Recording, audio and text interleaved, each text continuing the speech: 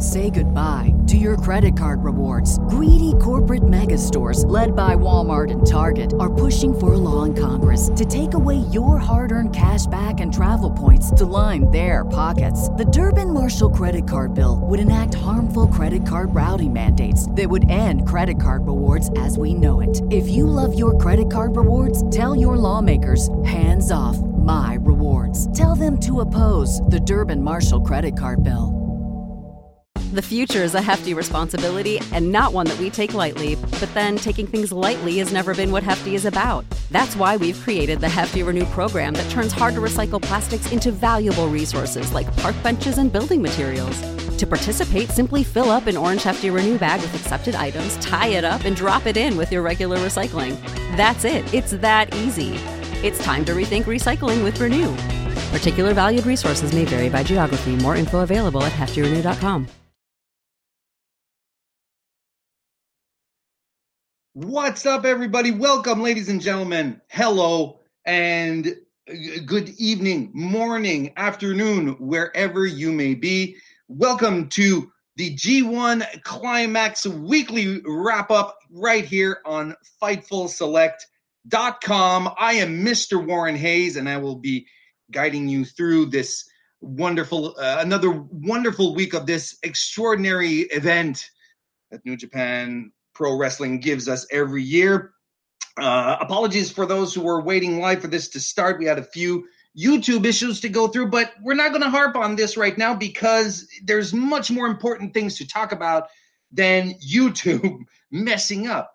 Because right now, this is the Fightful, as I said, this is the Fightful Select, G1 recap show. And if you're seeing this right now and you're not a member of Fightful Select, maybe you're saying to yourself, well, what? They probably messed up, man. This is supposed to be private, and they shouldn't put this public. We should just shut our mouths and watch it. No, you are wrong. We are giving this episode away as a free preview to the content, the type of content that you can get on Fightful Select.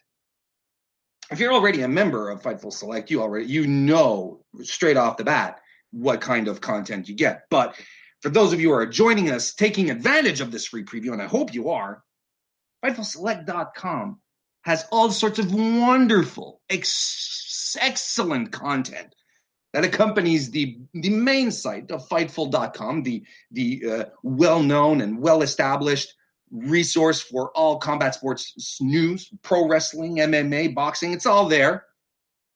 But with Fightful Select, you get extra content. You get a whole bunch of other things on top of that. You get members-only podcasts. You get the Weekender podcast, which Sean Ross Sapp does every week, and he basically reviews the week, the news week, the wrestling news week, where he talks about news, and he also reviews Ring of Honor, Impact, Lucha Underground, BTE as well. Being the Elite. He goes through all of that. You get Q&A sessions. You get monthly retro reviews where Sean and myself go back into the archives, into old pay-per-views, and we review them. We go deep. We talk about the matches. We see how they hold up today. We go into historical and anecdotal sidebars as well. It's a lot of fun. We have a weekly 205 Live NXT recap show that, again, I myself handle the duties of every week on Wednesday right after NXT. So that's another thing that you can come join live. We have dark match commentary. Sean goes into archival footage, pulls out a dark match that was never aired, and adds his own commentary on top. Those are always fun. Get news previews. There's tidbits that are very often posted to FightfulSelect.com members before they end up on the main site. So there's a lot of advantages to do that. And the entry tier for just all this content is $5. $5. And then when you go to the upper tiers, then you get even more content. Sean posts previews of interviews before they end up on the site for the second tier and third tier members. Just head on over to FightfulSelect.com. Take a look at everything that you can that that we offer. Wow, that was difficult. Everything that we offer, pick the tier that you like, and you'll be supporting a great site at the same time. You'll be getting a whole lot of content. I don't know where you're not doing it right now. Well, maybe you're not doing it right now because you're watching me and you want to hear talk about the G1 climax, right? Because wow, that's really cool. And thank you for being here. And since this is a free preview and no one is pirating anything, and this is legit, why don't you just go ahead and share this video, put it on all your social medias, let people know that tonight FightfulSelect.com is giving you content for free. Why not? And this content is going to be the New Japan G1 recap show for week 3. Ladies and gentlemen, we are in the home stretch of the G1, and it has been quite an exciting ride, as it usually is. Just before we jump into the G1 proper, it's not exactly related to the G1, but it is New Japan news. Hiromu Takahashi, who was injured at Dominion, who took a very, very, very nasty bump on his neck. People were fearing the worst. We're starting to get news now that he'll be out for 9 to 12 months, but it's nowhere as bad as we expected. I mean, it's still a neck injury that he suffered, but it's not as bad as anticipated. It's bone damage only, no damage to the nerves. That's really the best case scenario in this terrible situation, nonetheless. So this is good. It's good news. So I hope Hiromu takes whatever time he needs to heal up and come back and continue spreading his magic across all of pro wrestling, because he is missed. All right, why don't we start this week by talking about the results? We'll go through them fairly quickly. We had 5 nights of wrestling of G1 over the past week. On night 9, which was July 27, we had Group A action, where Minoru Suzuki defeated Michael Elgin by pinfall with the Gotch special pile driver. Evil defeated Hangman Page via pinfall with Everything is Evil.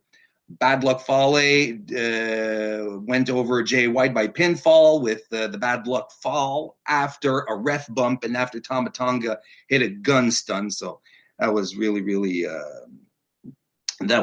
complicated. After that, you're right to color. It was at the Cow Palace about Takahashi's injury. You are correct. But hey, guys, live chat is here. Nice to see you all. Hiroshi Tanahashi went over Togi Makabe by pinfall with the high fly flow. Kazuya and Okada won over Yoshihashi with the Rainmaker. On night 10, on July 28th, Group B action had Zack Sabre Jr. go over Tama Tonga by DQ, because of course. Juice Robinson won his very first G1 28 match against Yano by pinfall after the Pulp Friction. Kota Ibushi defeated Tomohiro Ishii by pinfall after hitting him with a Kamigoye. Tetsuya Naito over Hiroki Goto by pinfall after Destino. And Kenny Omega defeated Sanada via pinfall with the One-Winged Angel. Night 11 on July 30th. Group A, we had Bad Luck Fale win against Togi Makabe with a chain wrapped around his fist and a punch to the head. I'll be talking about the firing squad a little later on. Jay White defeated Hangman Page with a low blow, followed by a Blade Runner, which is kind of his combination right now, his combination of moves to get the win. He's been experiencing this quite a bit. After that, Minoru Suzuki defeated Evil with the Gotch special. Hiroshi Tanahashi defeated Yoshihashi by pinfall with a leg scissor press, I guess you'd call it. It was a really interesting way for him to finish the match. I'm not quite sure if that's how you'd call it, but that's how I decided to name it. It's a leg scissor press. Kazuchika Okada defeated Michael Elgin by pinfall with the Rainmaker in the main event of Night 11. Night 12, we had Tama Tonga. Well, again, back to Group B on August 1. Tama Tonga defeated Ishii with a gun stun after taking a grenade by Bad Luck Fale because shenanigans. Juice Robinson won another match, this time over Sonata with Pulp Friction.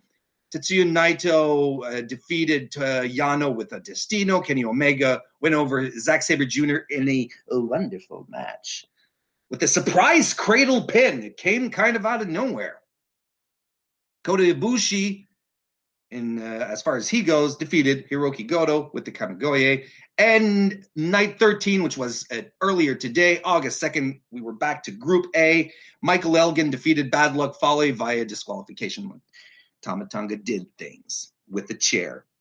Hangman Page defeated Togi Makabe with the Last Rites, and that was Hangman's very first victory. Good for him. Well, I mean, it wasn't his first win, but it was his first, pinfall and or submission. Jay White defeated Yoshihashi with the Blade Runner. Hiroshi Tanahashi defeated Evil with the high fly flow. That's something that they should use in dictation classes, which hopefully eventually I will be getting. If more and more people subscribe to FightfulSelect.com, well, eventually, I might get asked Sean for dictation classes. Maybe he'll say yes. In the main event today, we had Kazuchika Okada defeating Minoru Suzuki with the Rainmaker, and that was a brutal match. As it stands right now, keep one thing in mind. We're going to talk about the points. I put the points up here on the Warren board here. Yes, it's not just a whiteboard. It's a Warren board because your branding is important, folks. There's one thing Mama always told me. Your branding is what's most important. Keep in mind, as we look at the points here, as we start talking about the points, that Group A is one evening of action ahead of Group B right now. Group A currently has 7 matches in the can, whereas Block B has only 6. Well, only. They're just one behind. So keep that in mind as we're taking a look at the points where we have 2 guys at the top of the leaderboards with 12 points. We have Hiroshi Tanahashi over on Block A, and Kenny Omega, who is on Block B. He has the 12 points. But if we're talking about the point situation, Omega currently, as you all know, has a perfect record as opposed to Tanahashi, who lost 1 match. Omega is clean. He's batting 1,000. If I'm using the baseball, the only baseball lingo that I know, I think I used it right. He's batting 1,000. After that, we have these are followed up by the guys who have 10 points. Jay White and Okada for Group A. As for Group B, there's only one person who has 10 points, and that is Tranquilo Naito. He's the only guy who has 10 points over in Group B. Then we go into the 8-point category where we have Evil and Minoru Suzuki for Group A, and Group B is Kota Ibushi. After that, we have all the guys who have 6 points and less, and at this stage of the G1, those who have less than 8 points, who are 6 and under, then they don't stand much of a chance to go on. Some of them don't stand a chance at all. I think it's pretty much done for them. They won't be able to move on to the finals. But we're talking about the rest of the blocks. Interesting to note that on Block B, Yano has 2 points. He's the lowest scoring member of Block B, I should say. And on Block A, sorry, I said Block A, but I meant Block B. While Yoshihashi is on Block A, and he has 2 points. So those are the standings right now. Interesting stuff. We'll get into a bit of point analysis towards the end of our program today because, I have a format. So right now what I'd like to talk about are some of the highlights that I enjoyed. Some of the highlights from week 3. Now, keep in mind, like I said last week, these are not necessarily matches. These are not necessarily recommendations outright. And not like, hey, you cannot miss this match. These are matches that I thought were special, that had something unique about them, that captivated my attention, and I feel like, I should just mention them, and then you can do whatever you like. You can decide to watch them, just as you can decide to completely ignore my opinion. But you don't have to completely ignore my opinion. You could half ignore it, but not completely. It's kind of harsh. All right, so let's start with night 9, and they're not in any particular order. In fact, they're just in order of nights and their positioning on the card. It's not necessarily a best to worst or worst to best list. I'm just dropping knowledge, dropping opinions. Kazuchika Okada versus Yoshihashi from night 9 is a highlight for me. First of all, and I think this is the main reason, it's Yoshihashi's best it was. I think it still is. It's Yoshihashi's best G1 match so far. And I think that's why you should watch it. I don't think he's had much fire in his first few matches, in the first 2 weeks. He was very just there, kind of. But then he ends up with Okada, leader of Chaos. They're both in the same faction within New Japan. That seemed to light something for him. Something just went poof. That was cool.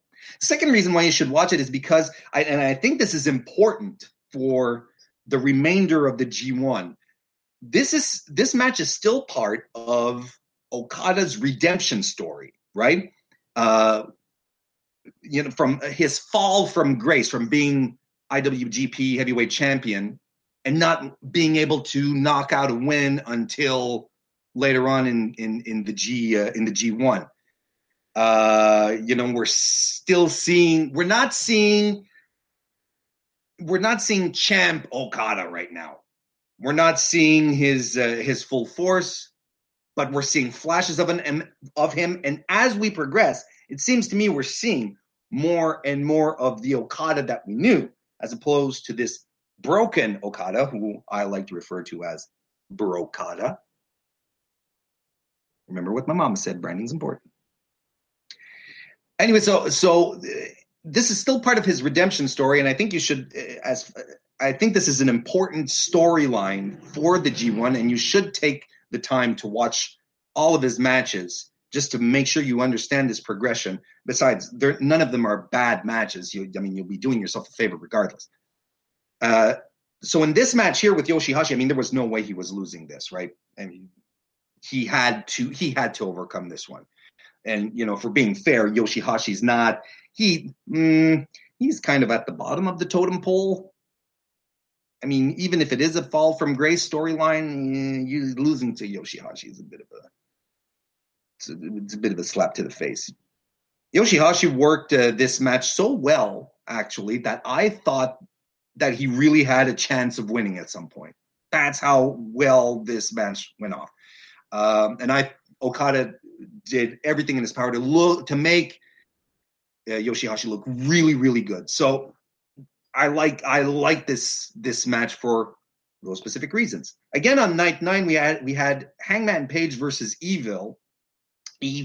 I have trouble. I know it's evil, but I have trouble not saying evil because it's funny. It's funny to say evil. Page's matches are getting better and better as the tournament progresses. Not because he's a bad wrestler. I think this is a logical progression for him. Because as I said, running down the results, Hangman Page won won his first match, but by disqualification. After that, he's been on a losing streak. He's lost all his matches. He hasn't. Well, at this point, on night 9, still he hadn't won a match via pinfall or submission. He hadn't actually defeated someone. So when I say they've been getting better, maybe that's not exactly the right word I should be using. They've been more and more impassioned, fiery. There's nothing like a guy who has nothing. There's nothing like a guy who has nothing to lose, right? And I think that as he went on, that's the kind of mindset that we had, that Hangman Page was bringing to the ring. This match in particular with Evil, it's really hard hitting. It was really hard hitting. It's a strong match in which Hangman Page looked great. Don't get me wrong, despite losing, he looked really, really good. There are a couple of really nice highlights there too. Page at some point counters a German suplex from Evil and hits the buckshot lariat for a really, really close near fall. Like it was a maybe not a 2.9 count, maybe a 2.7, still pretty close. Page is afire at some point in the match, and he looks for the rite of passage, but Evil hits him with the lariat, a headbutt, and then he connects everything as Evil, and Page is finally done for the match. But, I would like to see these two go for a title. Like, I think that we've only scratched the surface as far as a potential feud here can go. I'd love to see them go again. I would love to give these guys 15, 20 minutes and let them do something special. And I'm convinced we'd have something great. They work really well together. Let's move on to night 10, where we had Juice Robinson versus Toru Yano. And this is special because it's Juice's first win of the tournament. And, he's been the babyface, underdog. He at this point, he had lost all his matches. And, Yano at this point, or not necessarily at this point, but Yano during the G1 has been super entertaining, and all of his matches have been a lot of fun. They've really just been a lot of fun. At first, he had said he was going to go through the tournament, fair play, not cheating. Well, at this point here on night 10, he completely threw that out the window, because he just went all out. He attacks Juice's broken hand, which again is one of the arcs, one of the storylines, one of the overarching storylines of the entire G1, Juice's broken hand. Yano even pulls out the tape at some point to tie up Juice to barricades. They sword fight with the buckle pads. Juice the pirate, turnbuckle swashbuckler. It's a good mix between Yano's usual inspired nonsense and actual wrestling. I think there's a lot of people here who discovered that Yano has chops. Yano actually has wrestling chops. He's not just going around doing complete nonsense all the time. He can actually go if he wants. And at the end, Juice removes the soft cast around his hand to use it, because if he uses the cast, his left hand basically while it's casted, it's an instant disqualification. But he wanted to punch Yano really, really bad, and he's left-handed. He's a southpaw, so that's the logic there. So Yano was eye gouging him at this point and attempting low blows, but so that's why he uncast his hand. But I don't think he ended up using it. He just he was able to get the best of Yano using pulp friction. That was it. So it's not a 4 or 5 star classic. It's around maybe a mid 3 range or low 3. I don't know. But one thing is for sure. One thing's for sure is that if you should watch it if you want to see Juice win his first match. Crowd reaction. Yano's always fun. It was an entertaining match. Kota Ibushi, still on night 10. Kota Ibushi versus Tomohiro Ishii. And okay, this match here is probably one of the top matches of the tournament so far. Probably? Yeah, no, most definitely. It was a true to form banger. It's right up there with Omega Naito from night 2, Ishii Goto from night 6, which, by the way, is my match of the G1 so far. It's unquestionably, this match here is undoubtedly a match of the year candidate. There's an early spot where Ishii pummels Ibushi in the corner with elbow after forearm after elbow after forearm. And it was violent. It was really rough. Ibushi still seems to have his death wish, looking around for stuff to jump off of. At some point they're in the audience and he moonsaults off the stands onto Ishii, who's on the floor. Because it's Ibushi, right? Whenever he has the opportunity to pull that kind of stuff, he does it. Ishii, and this is what was interesting throughout the match, is that they're opposites as far as their styles go. They try to counter each other, but it's difficult. They find it difficult. Ishii has no answer for Ibushi's mid kicks, and Ibushi has no answer for Ishii's forearms. They're just trying their best to one up each other with their own stuff, but then they start trying their moves on each other to get the best to try and overcome. Ishii hits a Kamigoye at some point.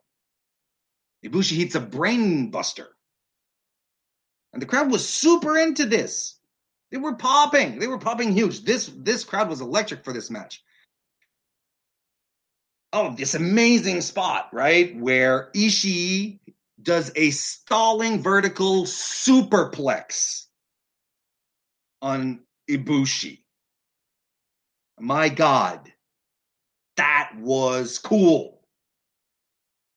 It was a true to form work of art put on by two guys who work different styles, but who have incredible chemistry together. It just works. It just works. So if there's one match you should go out of your way to see, despite the fact that I told you can do whatever you want, this is the one part where you shouldn't ignore me. This is the part where you do have to listen to my opinion on this one. Go see this match.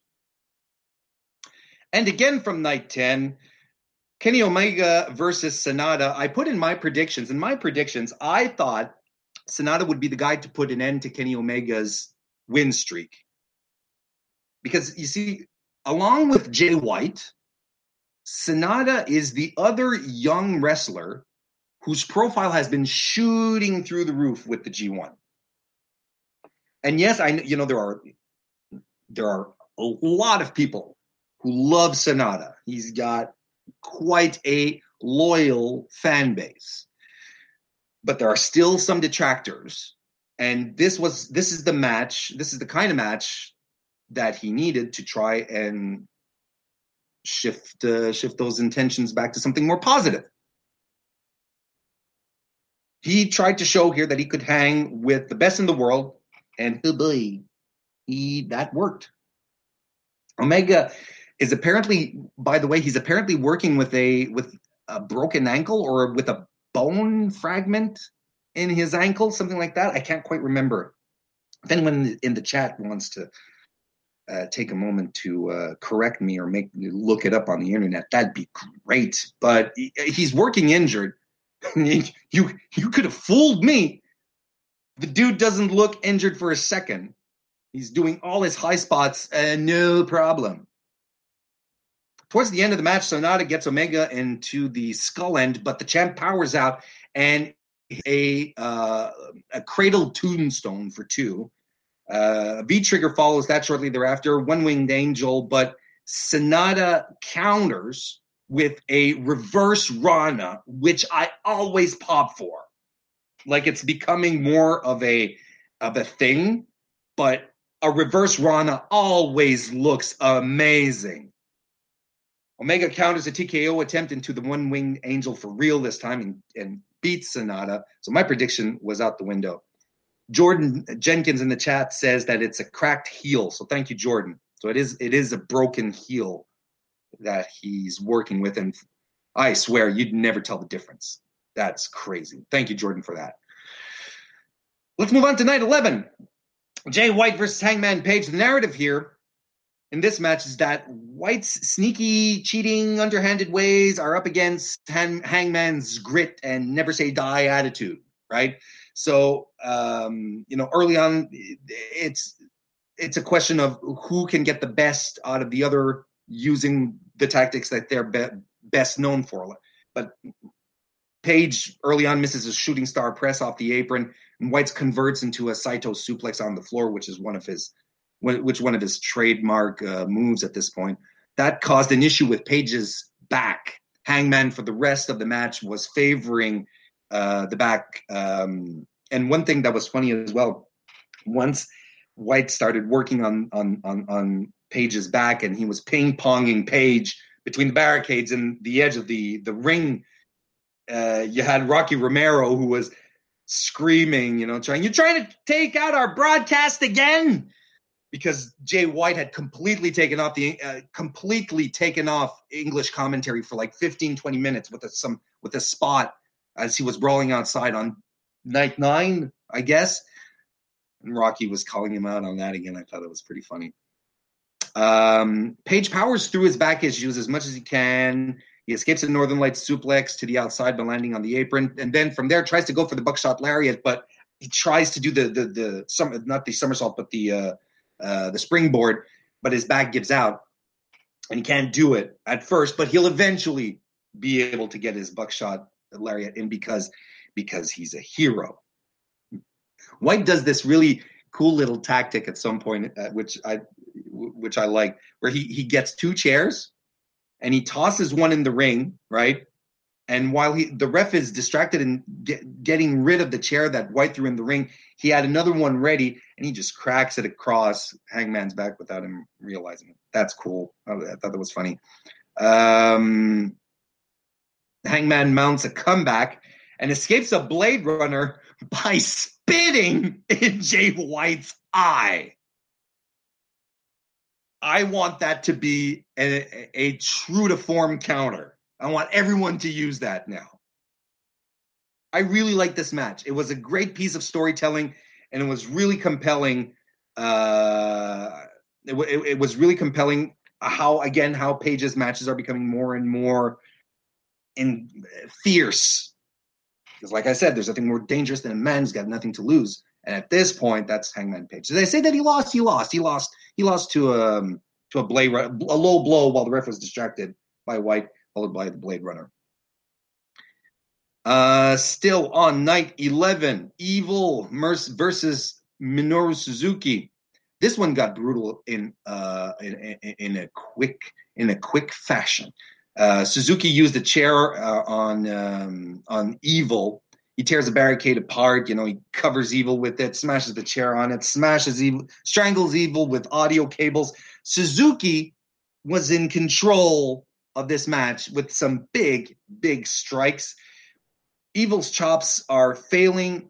They're hurting his hand because Suzuki's been working his arm.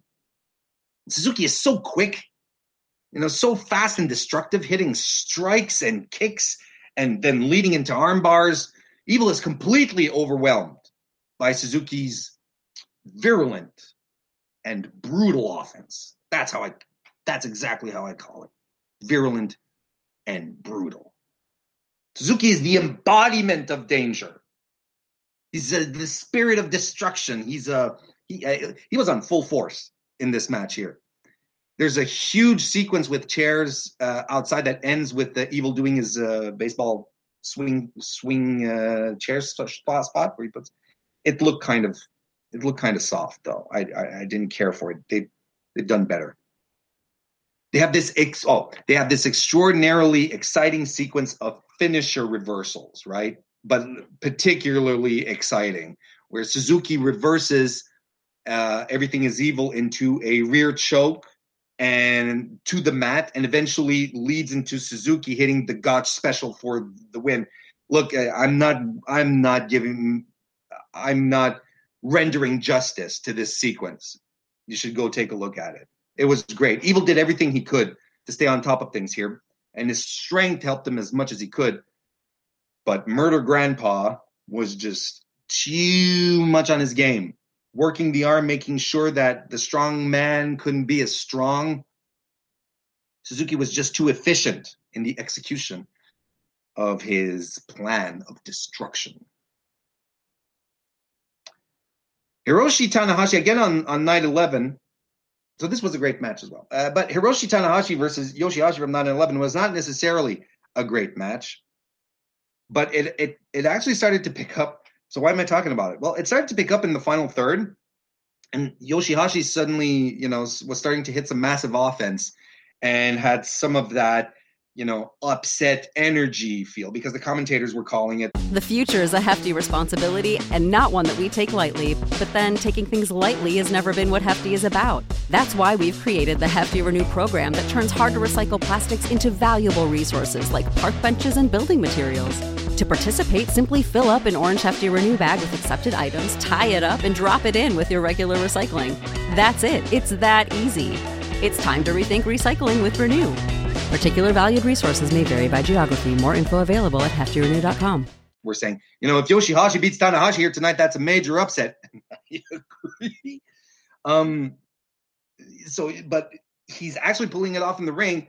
Tanahashi is doing a great job selling for him and, going for these razor thin two kickouts.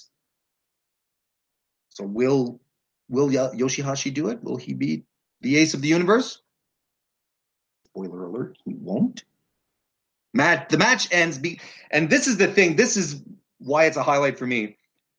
The match ends when he tries to go for the butterfly lock, for Pete's sake. And Tanahashi reverses it into like a leg scissors press cradle thing. And I hate the butterfly lock. It looks stupid. It doesn't look like it hurts anyone. It's a dumb finishing move. I don't like it. So the fact that Yoshihashi, every time Yoshihashi pulls it out, I'm like, oh my God. So the fact that Tanahashi just like reversed it and screwed Yoshihashi over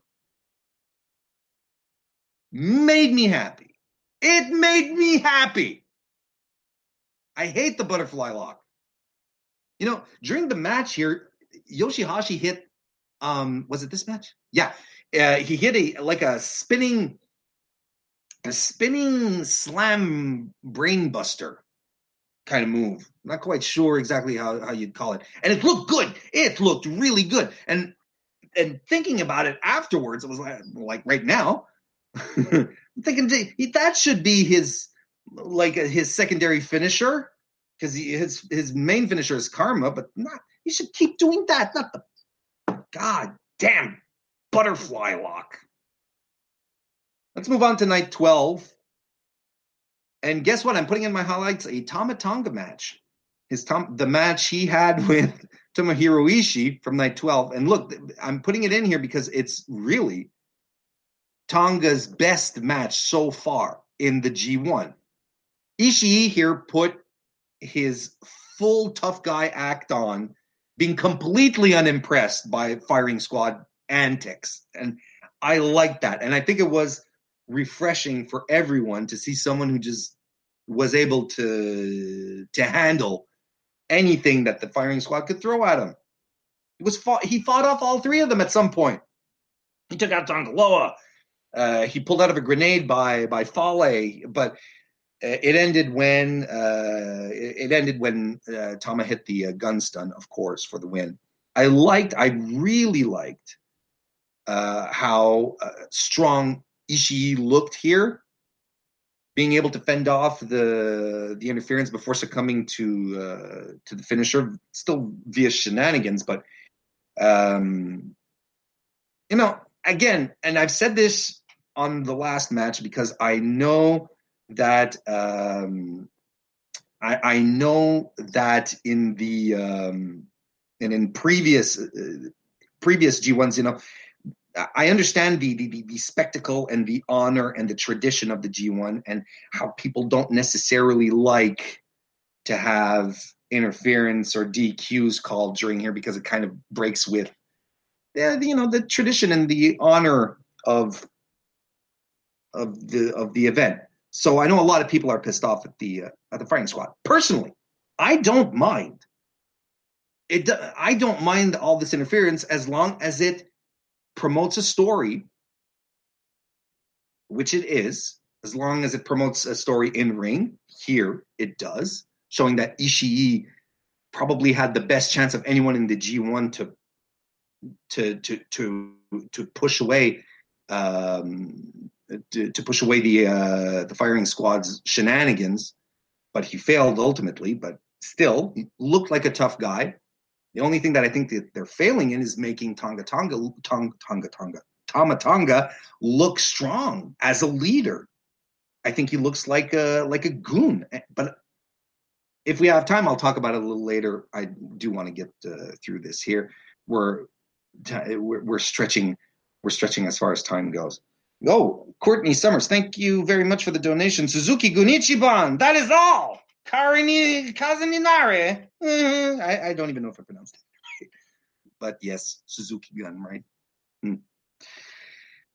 Juice Robinson versus Sonata from night 12 was another great match. Great match from both these guys. Juice, I think at this point, he won this match. I think he's mounting his G1 comeback at this point. Too little, too late. But I think he's going to try and gain back some momentum, finish the tournament strong. While Sonata continues to slip, but it doesn't. I don't think it hurts him ultimately because he's been putting on such fantastic matches. What we got to see here are two wrestlers who are on the cusp of being top tier guys in New Japan. So they decided to put on a match that was a great showcase of what they both can do. It's nothing that'll absolutely blow your mind kind of thing, but it's a fantastic match. Great back and forth. You could feel that both guys here were working harder and harder to score the win on each other, right? Like Sonata tries the best that he can to get the skull end on Juice, while Juice always has a counter. And at some point, Juice even uses the skull end on Sonata. Obviously, gets out of it, and he unwraps again his soft cast from his left hand, so it's legal to use. And Sonata, seeing this, starts scrambling to put him away before he gets punched. He knows the power of Juice's left, but he can't quite do it. Juice hits Sonata with the left, finishes him off with Pulp Friction, and wins the match. So good for Juice. Probably be able to finish quite strong this G1.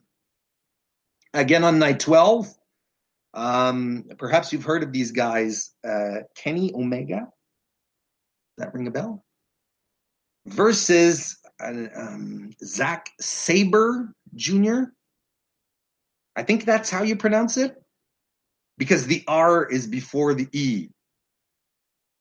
I think it's because he's British. Of course, I know who I'm talking about. If you haven't heard about this match yet, you've been not on the internet over the past 24 hours, and that's fine. Sometimes you do have to disconnect, take a time to breathe, and move away from Twitter and Facebook and Instagram, but never move completely away from Fightful.com and FightfulSelect.com. I can't stress enough how Zack Sabre Jr. is in the ring, and I am not being very controversial or very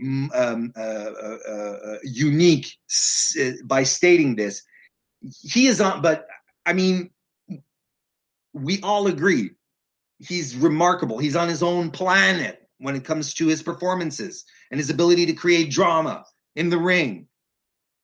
Omega as well. Omega is a fantastic in-ring storyteller as well, but in a different way. These are two different guys with two different styles. In this match here, Junior, the story here is that Zack Sabre Jr. had Omega scouted.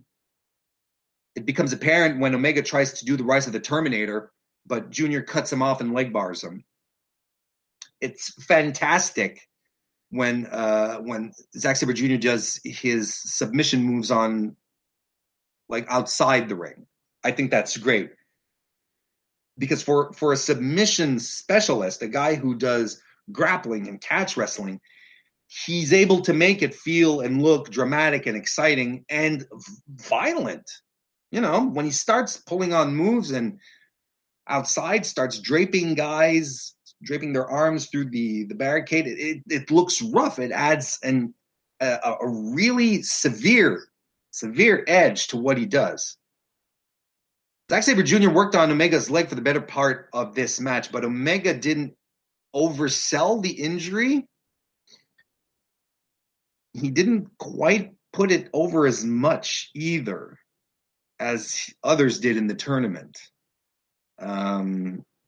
Others who've been in the same predicament and, who were really selling the body part that Sabre Jr. was working on. And I don't know if he was, and couple that with the fact that Omega is legit injured with a cracked heel. Thank you, Jordan, again. With a cracked heel and commentary is pushing this. I don't know if he was underselling, but my point here, I guess, is others. That's it. Others in the tournament who were being worked on by Sabre Jr. has sold his offense a little more intensely than the world champ did. And I'm not trying to throw shade. I'm not trying to be. I'm not trying to go down this Omega doesn't sell thing, but anyway, it's a fantastic match. I don't know. It's an absolutely fantastic match. You should definitely go take a look at this, especially the spot where Zack Sabre Jr. converts or reverses a V-trigger into a single leg Boston Crab. I mean, seriously, who does that? Zack Sabre Jr. does, apparently. That was mind-boggling. Check out this match. It was a great match, of course. Kenny Omega ended up winning with a surprise roll-up, which I thought was really interesting. That was cool. Go check out this match. It's a lot of fun. I'm going to zoom through this one here. I also wrote down Hiroshi Tanahashi versus Evil from Night 13. The story here was, but go take a look at it. Tanahashi was in peril for most of the match, and Evil uses his big, burly, brute strength to crush Tanahashi pretty much the whole way. Early on, he hits a really brutal senton on Tanahashi, uses his power advantage to dominate Ace. It's the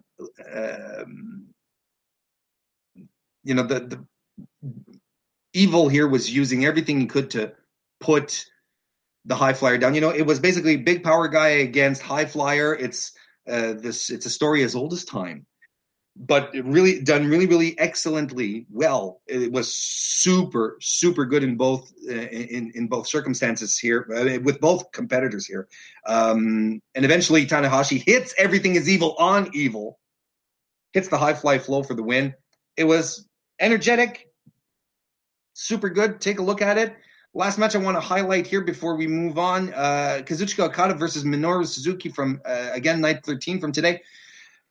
Here, Murder Grandpa, Minoru Suzuki, decided to go the exact same route he did 2 nights ago against Evil, where he would just power through. He just use everything in his arsenal to take the guy down, work one of his limbs, one of his arms, so that he wouldn't be able to hit the offense he needs to get the win, so that Suzuki can win. And he goes right after Okada before the presentations, not even before the bell rings, before the presentations are done. This is all Suzuki. Suzuki's in the zone. He even threatens Red Shoes at some point with a chair, and Red Shoes gets a chair of his own at some point just to try and defend himself. He wrecks Okada on the barricades in the audience using chairs and putting a hell of a beating on Okada throughout the entire match. And this entire story was dominated by how brutal Suzuki was on Okada, even choking him with the t-shirt at some point. This was a brutal beating.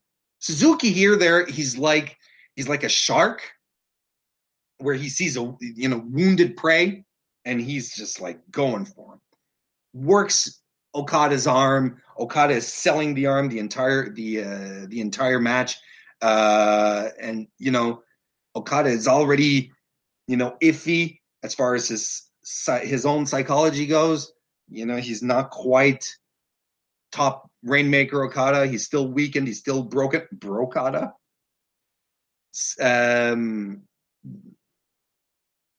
So Okada's in deep trouble, basically, for most of the match. Okada tries to strike Suzuki by putting a beating on him, but his arm has been weakened so substantially that he has no strength. Suzuki is basically laughing. And they trade forearms in the ring at some point.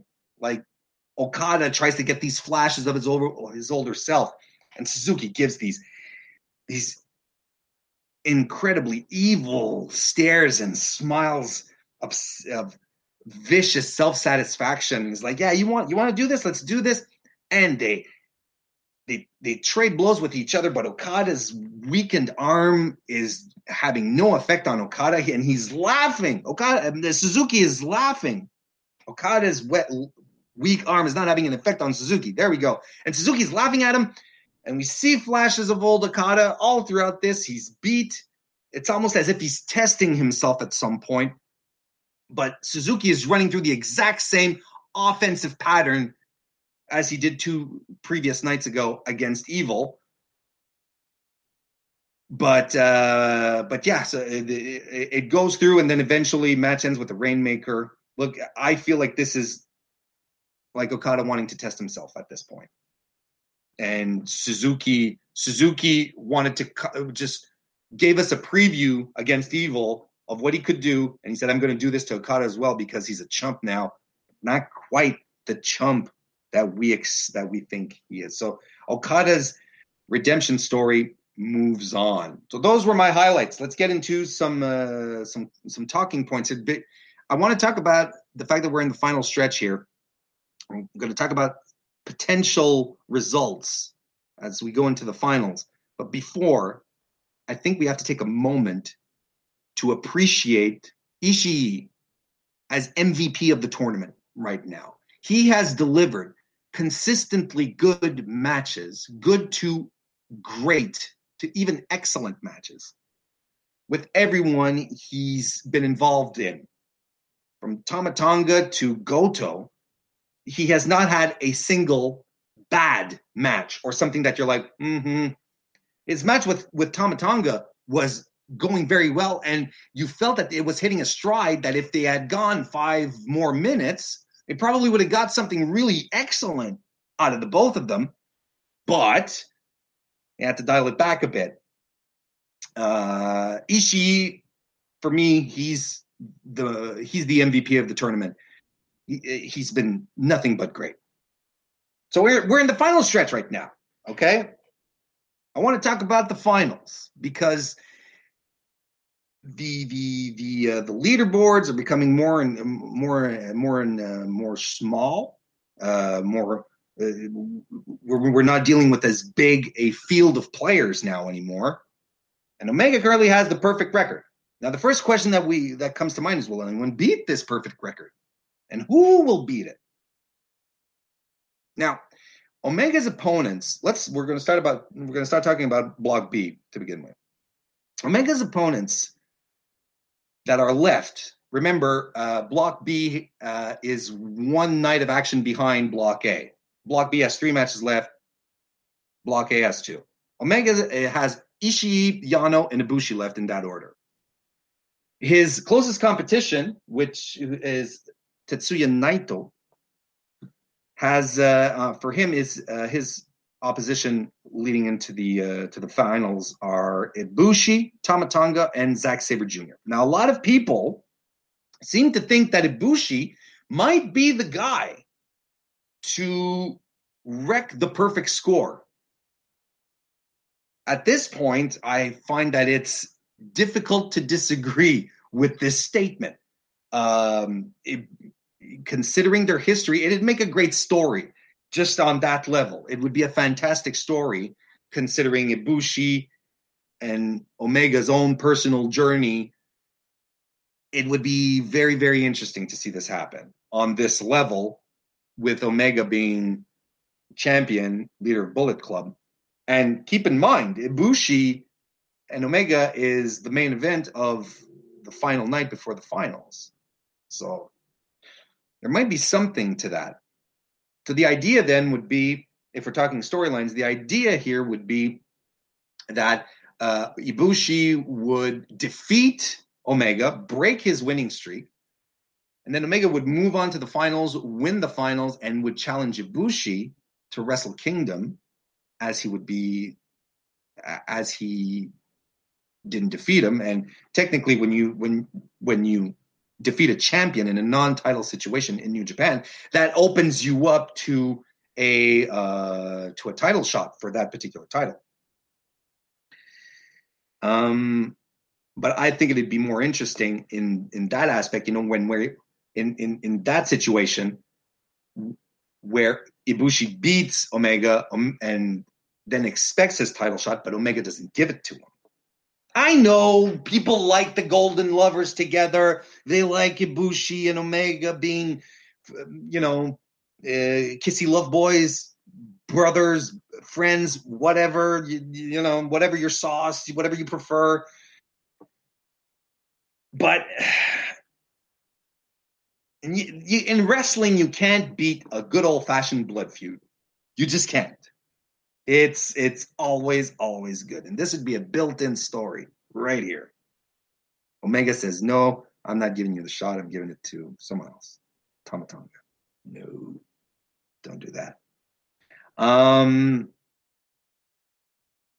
So that's kind of the thinking right now. One way or another,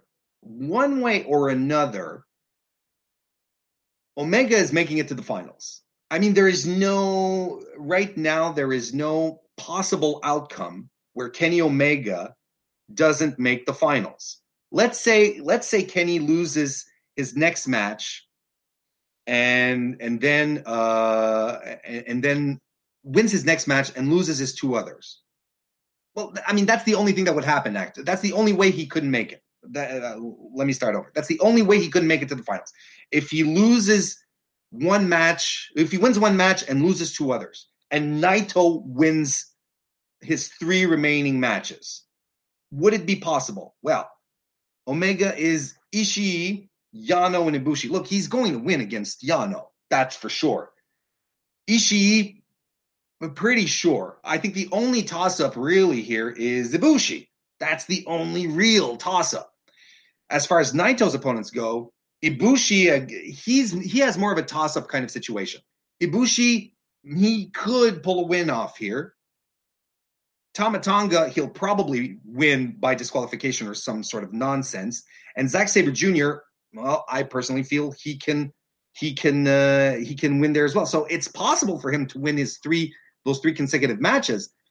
But I really don't see Kenny Omega losing two of those three matches he has left. Ishii, Yano, and Ibushi, I don't see it.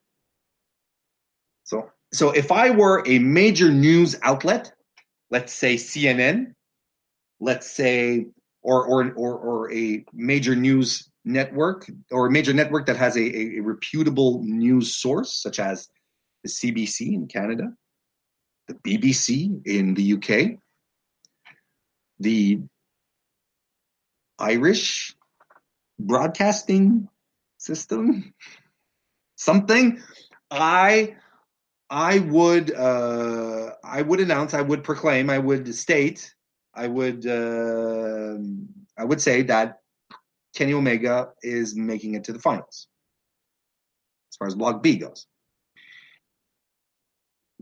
Now, the real interesting story, where it gets really, really juicy, in my opinion, is when we start thinking about Block A. All right, Tanahashi has 12 points. There's two matches left in Block A. He has 12 points, and he has, in my opinion, two contenders, Jay White and the other guy, Okada.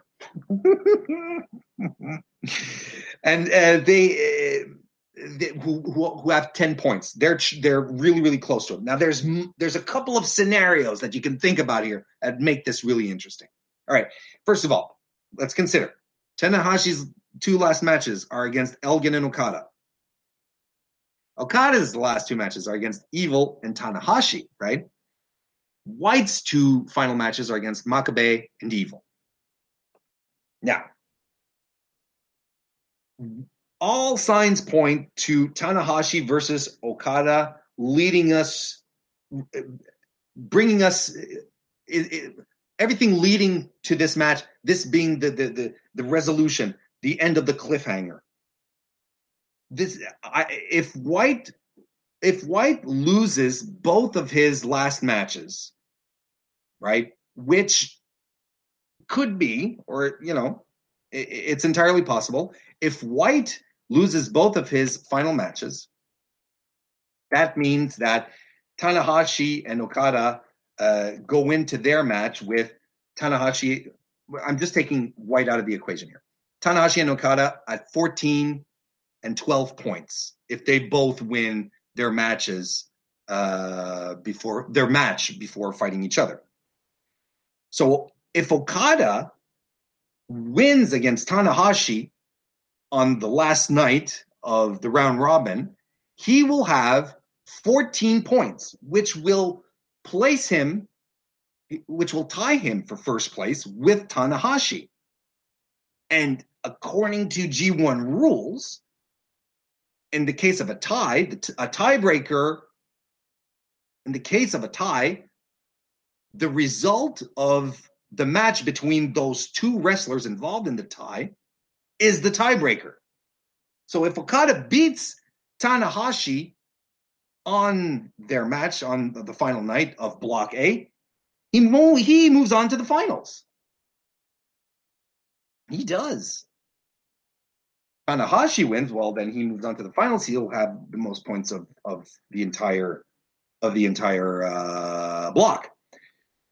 I have a feeling that this might happen, that Tanahashi will win because Okada is still building himself back up.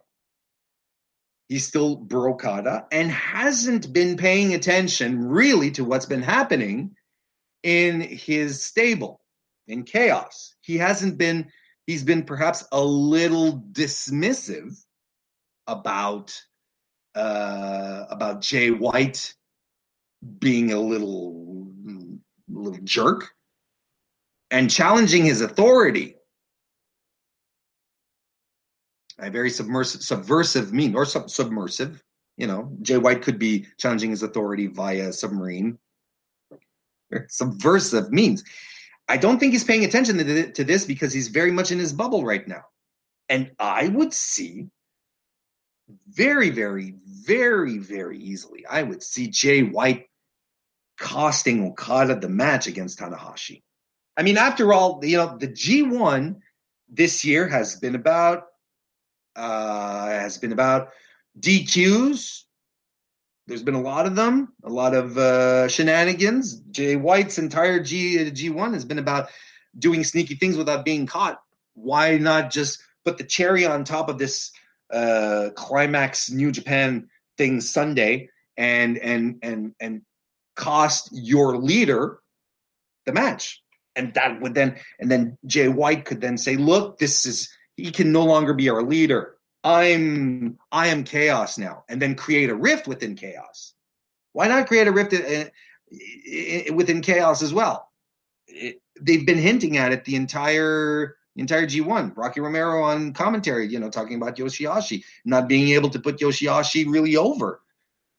Okada fighting Jay White and, just being a bit dismissive of White. I think this would be really interesting as far as storylines go. And that's one scenario that I have that I think is plausible. Now, the other scenario, which is also very plausible, if Okada wins both his matches, so he beats Tanahashi and he beats Evil, but White also beats Evil and Makabe. Tanahashi then only wins one match, so he gets 14 points. Okada gets 14 points, and Jay White gets 14 points. We get a three-way tie. I don't think there's precedent for that in New Japan. That would be really, really interesting. to see how that plays out. I mean, you can't really do what is it you do then? You tally up results, number of matches won, or who they won, who was defeated. Like, I'm not sure exactly how this would happen. But it would make for an interesting finale for sure. Keep in mind here that as far as the two Chaos members here that are involved that have 10 points, Okada and White, they're both facing Evil on different nights. Okada on the first night, and Okada first, and then White secondly. Evil may not be in contention to really might not be in contention anymore to win the G1 and go to the finals. Well, not win the G1, but win the tournament and move on to the finals. But he definitely has the interesting spot of being the spoiler, like being the potential spoiler for someone, either of these two guys, either Okada or White. So that's an interesting, super fascinating position to be in. Me, I think Tanahashi is going to win because Jay White is going to screw over Okada in the finals. And we're going to have Kenny Omega versus Tanahashi for the finals, which at this point, I believe Okada is going to win. And it's going to be a bit of a passing of the torch thing, maybe. But I think Okada is going to win. What is he going to do? What would he do with who is he going to pick then as his opponent for Wrestle Kingdom? That folks, that will be a discussion for another time because we are out of time. Well, not out of time, but it's been going on quite long enough, kids. We need to wrap this one up. I have those are my predictions. I had, I'll skip my own predictions here. I had a bunch of predictions, but the most important prediction is who comes in at the finals. And I think it's going to be Tanahashi versus Omega at this point. It's what makes the most sense. Ladies and gentlemen, thank you very much for hanging out, for watching this, for joining me in the live chat. I apologize if I wasn't able to read and interact with those of you in the chat here today. But I hope you enjoyed this, and I hope it gives you a good idea as to what to expect if you were to join FightfulSelect.com for the low price of $5 per month. A whole slew of beautiful perks, extraordinary content. The cool thing about Fightful.com, let's be frank, there's nothing gated, right, on the site. All the news, all the content is right there. Nothing is removed from, all the essentials are there. You don't have to pay for those. But if you're a fan and you're hardcore and you like to hear more wrestling talk by wonderful wrestling personalities like myself, like Sean, everyone involved, and just join FightfulSelect.com. If you have a Patreon account, this all goes through Patreon. If you have a Patreon account, you're halfway there. What am I saying? You're 80% there. You just have to pick your tier, get your rewards, get some members-only podcast, Weekender podcast, 205 Live NXT reviews, monthly retro reviews, Q&A sessions, dark match commentaries, previews, news previews, exclusives. Everyone likes exclusives. Why aren't you getting your exclusives? Join FightfulSelect.com today, and I hope you enjoyed all of this. If you're not familiar with my work as well, shameless plug, follow me on YouTube. I do my own things as well as work with the incredible team at Fightful. tinyurl.com/Mr. Warren Hayes, and follow me on Twitter at Mr. Warren Hayes. Thank you very much, everyone, for joining me tonight, today, wherever you are, and I'll see you next time. Save big on your Memorial Day barbecue, all in the Kroger app. Get 3-pound rolls of juicy 80% lean ground beef for $3.49 a pound with a digital coupon. Then get select varieties of flavorful Powerade, Body Armor Super Drink, or Arizona tea for 77 cents each, all with your card. Shop these deals at your local Kroger today, or tap the screen now to download the Kroger app to save big today. Kroger, fresh for everyone. Prices and product availability subject to change. Restrictions apply. See site for details.